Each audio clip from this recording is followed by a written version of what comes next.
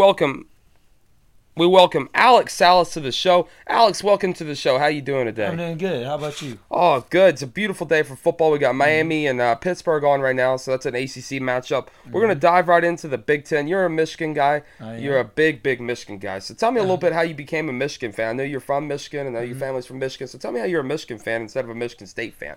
With some of Well, your family's Michigan State as well. my family, we're right outside of Grand Rapids, from Holland, Michigan. We're uh, about an hour from East Lansing. So a lot of the family out there, they're all Michigan State fans. So a lot of the family, they're all Michigan State fans. But me, I had to be the odd one out. So that's when I started leaning towards Michigan, and well, here I am as a Michigan fan, moved down here to Memphis, and I talk Big Ten, and nobody likes it. So, Yeah, I mean this guy we have a lot of fun. I'm mostly an SEC guy and an ACC guy. I love the ACC and the SEC. Love those two conferences, but this guy keeps me grounded. He'll text me in the middle of the night and go, "Man, you forgot to talk about my Michigan Wolverines or Ohio State." It's a beautiful thing. We have a good friendship, and he's like a little brother to me. I've coached him in many sports and have got onto him and chewed him out, kind of like Harbaugh does his quarterbacks. His quarterbacks are kind of struggling a little bit this year. He's got they went all the way down to a third string, and now the second string's back in. It's got about a 20% pass completion rate, which is going to be really tough against Ohio State. Tell me a little bit about the Ohio State matchup. What do you think the initial reaction is to playing Ohio State? I know that Ohio State's a good team. They run the tables a little bit. They got a good run defense, got a good pass defense, and Michigan right now is struggling on both those sides of the ball. So, tell me a little bit of what you think is going to happen this weekend, and try to give me your best kind of what's going on a little bit in the rivalry this weekend. well, the impact players I see here are, well, of course, JT Barrett, the quarterback for Ohio State. He's big playmaker, Heisman candidate. I think he's placed at third right now. So, I mean, this Michigan defense, we've always had Don Brown. He's always been able to change up on defense, use our linebackers in a Viper, know how to use them. I mean, it shows with Jabril Peppers last year, especially. But on the defensive side for Michigan, I mean, big playmakers. It all happens on the line. Ohio State's got a great run offense, especially with their running back Mike Weber. But for Michigan defense, it all starts at the line.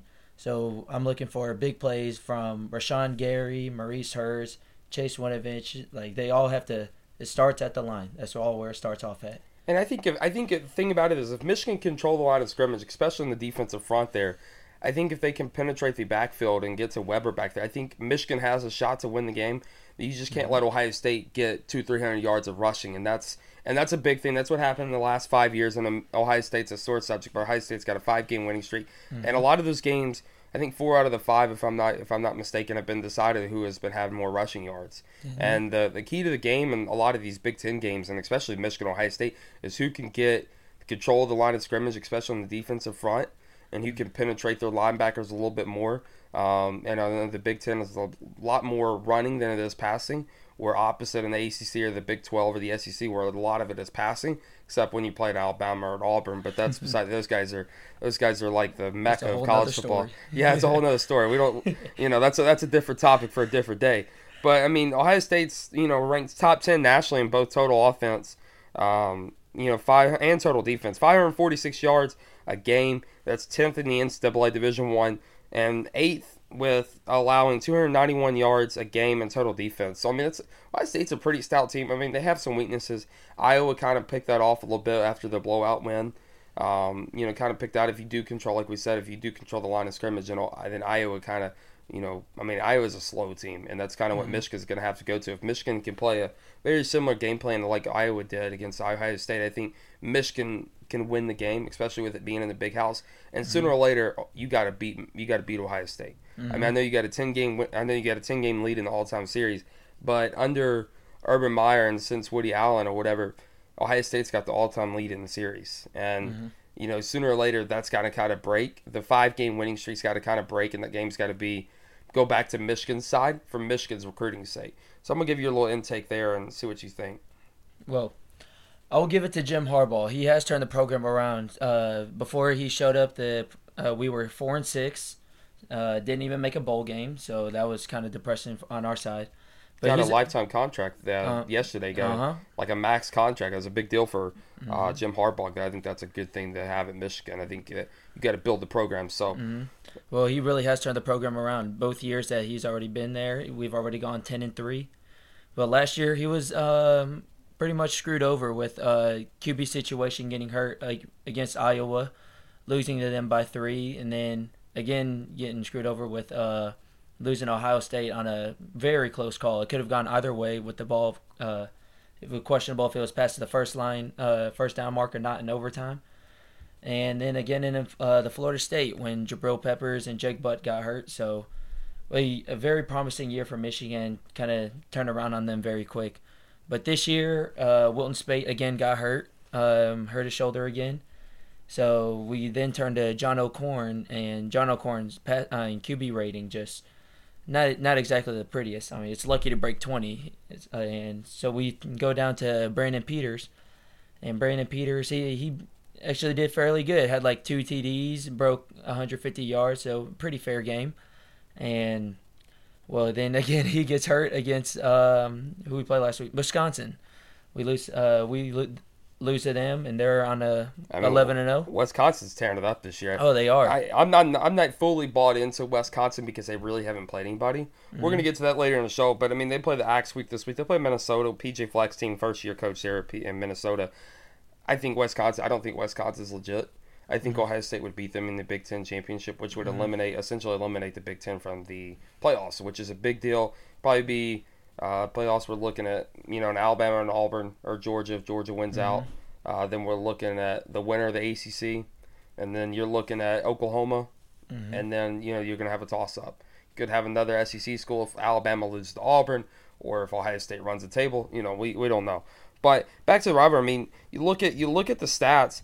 And Ohio State's 21-2 in the month of November. That's an impressive stat. Especially, really that's under Urban Meyer. I mean, since Urban Meyer took over, and in the month of November, you play your heat of your schedule. You play the Michigans. You play in the SEC. You play the Auburns. You play the Alabamas. You play the Wisconsins in the Big Ten. You play the Purdue's of the Big Ten. You play all these tough teams. And in November, Urban Meyer's 21-2. That's impressive. It really is. I mean, he's going to Michigan this week. And Urban Meyer's 70-8. With a national championship at Ohio State. In that national championship game, he beat the beloved Alabama Crimson Tide. The Big Ten, were you pulling for Ohio State? I know that's a big rivalry. Were you pulling for Ohio State there? I've never been about going for your conference, because I've always been an Ohio State hater. Like, it's in my blood. But there was a side of me that was pulling for them, because all I hear is SEC this, SEC that. So that kind of had to go against them. Again, me being the odd one out from everybody else. And I know it's kind of hard being a Big Ten guy here in SEC country because the SEC fans and the ACC fans, because I'm a mix of both. I love the ACC. I love Clemson. I love Florida State. I love Miami. I love Boston College. I love BC.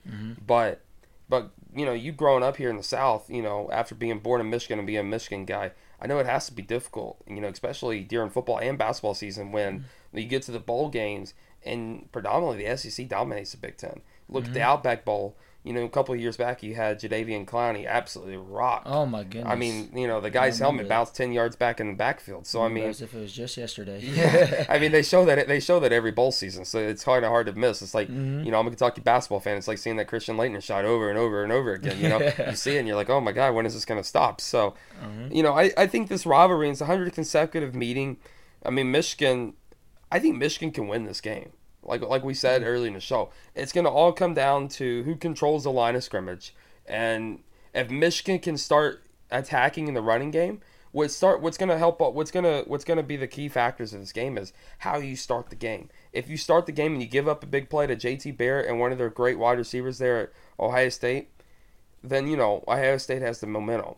But if you start off running the ball and you start off controlling the line of scrimmage on the defensive front, then you have a shot to win the game, and then you get the crowd involved. You get over 107,000 is in a Michigan Stadium. I think it is. Beautiful game. I mean, beautiful. I mean, they've had since 1974, that they've had consecutive 200 and something odd games of 100,000 consecutive. I mean, that's impressive. Dates back to 1975, which is really, really impressive, especially for down south. I mean, you got Tennessee, who prides himself on having 102,000 at Neyland Stadium.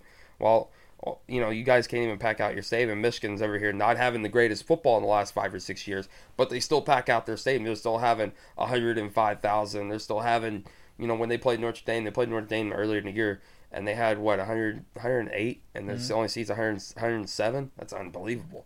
So for a guy who grew up in the South, kind of tell me a little bit where the Big Ten is as a conference, and kind of, because I know that the Big Ten basketball hasn't won a championship in over 10 years. And that comes down, and you've had some great teams. Ohio State's had some great teams. Michigan, we go back to that Elite Eight game when Michigan and Kentucky. Michigan was the better team, but Kentucky hits the last, that last second shot. Aaron Harrison hits that shot. I mean, it does it 3 times. Yeah, it does it 3 times. Did it twice to the Big Ten. So, and did it once to Louisville. So, but I mean, the Big Ten as a whole is a good conference, but right now, as a fact state, it is lacking behind the ACC and the SEC. It's right there at the third. It's better than the Big 12. The Big 12 only has Oklahoma and TCU right now. As of right now, that could change in 2 weeks because the Big 12, they scored 90 points. They don't play any defense up there.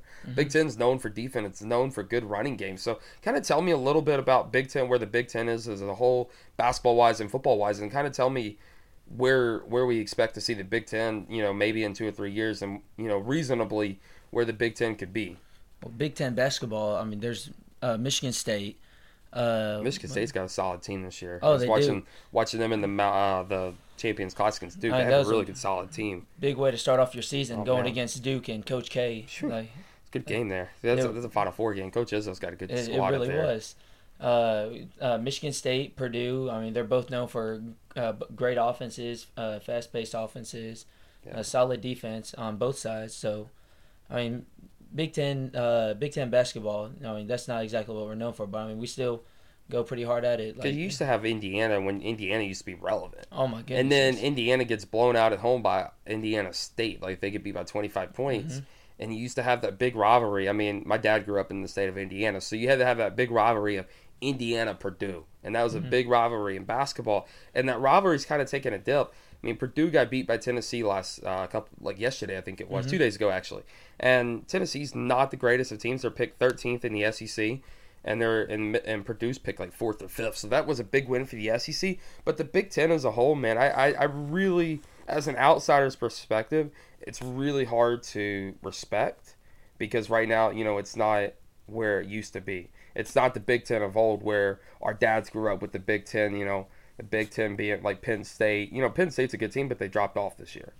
I mean, Penn State started off with Saquon Barkley. I mean, he was averaging 300-plus yards a game, and now he's just completely dropped off. So what's your kind of thoughts on that? Saquon Barkley, I still have a big respect for him. I mean, we saw what he did to Ohio State, even though the result of Ohio State winning that game, I mean, still unbelievable for the things that he could do. I mean, I've never seen anybody be able to hurdle over somebody while getting hit in midair and still landing it and finishing the play. That was impressive. I actually watched that game. I was like, man, that's impressive. And then the opening kickoff against Ohio State, running it back all the way on that kickoff. I mean, the kid's still unbelievable.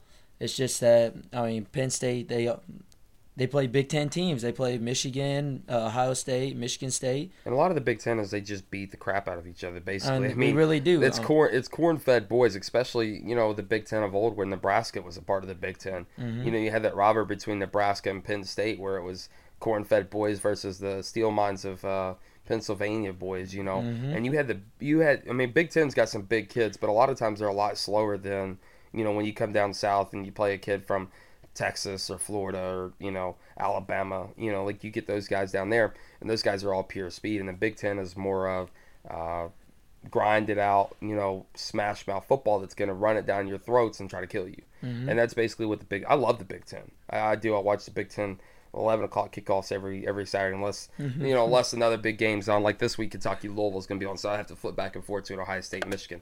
So I'm going to get your predictions for the Michigan-Ohio State game. My prediction is going to come on the Tailgate Show.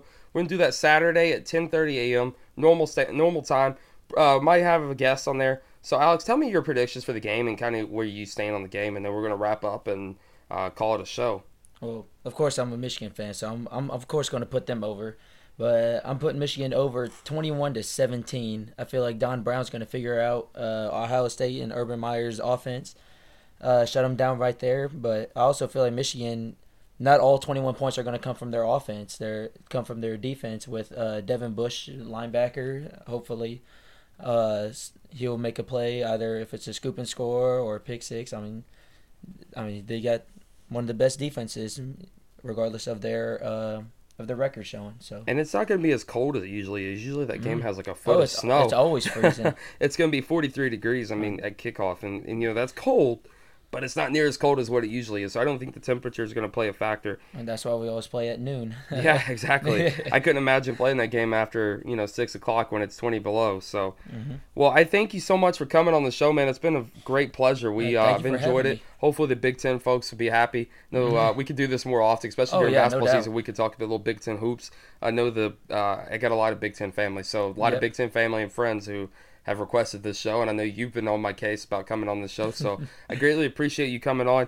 Thank y'all all for tuning in to the podcast. This is going to be the first podcast of 2 podcasts. Today's second podcast, we're going to talk a little bit about the PK80 basketball tournament, talk a little bit about the college football.